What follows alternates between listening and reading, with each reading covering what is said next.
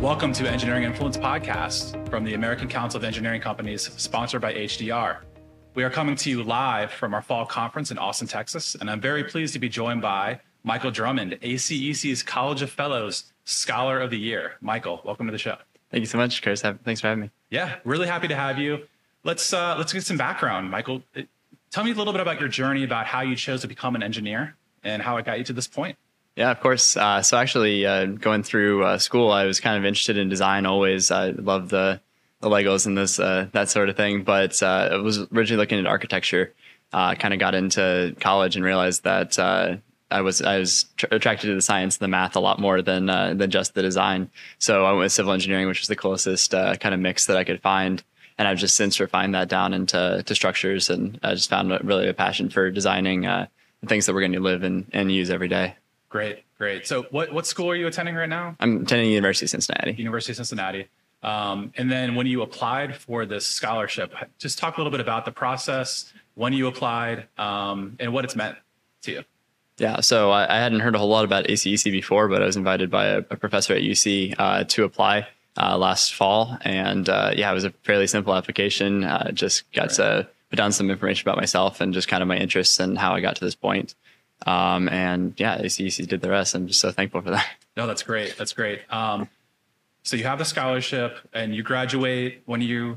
So I just graduated undergrad, actually. I'm doing a master's degree in civil structural engineering at UC. So I just started that this year. So how's that going so far? Enjoying it? It's going well so far. Yeah, it's a lot for sure, but I'm really enjoying it. So what are your future plans? So you graduated undergrad, you're the Scholar of the Year. Now you're getting your advanced degree. What's next? So what do you kind of foresee in your future after graduation? Yeah, so right now, obviously focused on the master's and the research. But then, once I'm getting out of that, just looking into getting into career and design in the structural engineering field. I love Cincinnati as of right now, but definitely open to other options as well. Just looking forward to getting into an actual company and actually getting to do some design work. Great. And you're saying you started out playing with Legos and that really kind of got you excited about engineering. Is there anything you say to anyone younger that may be considering a profession in engineering, kind of looking at your own path and what may say to someone who's coming up?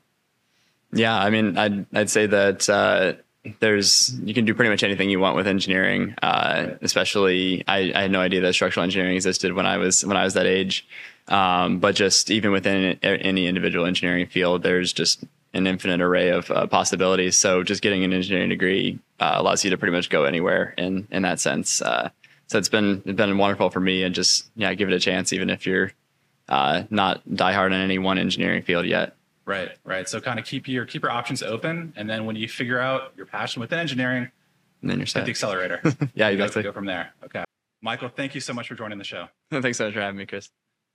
This has been another episode of Engineering Influence, the official podcast of the American Council of Engineering Companies. We'll see you next time.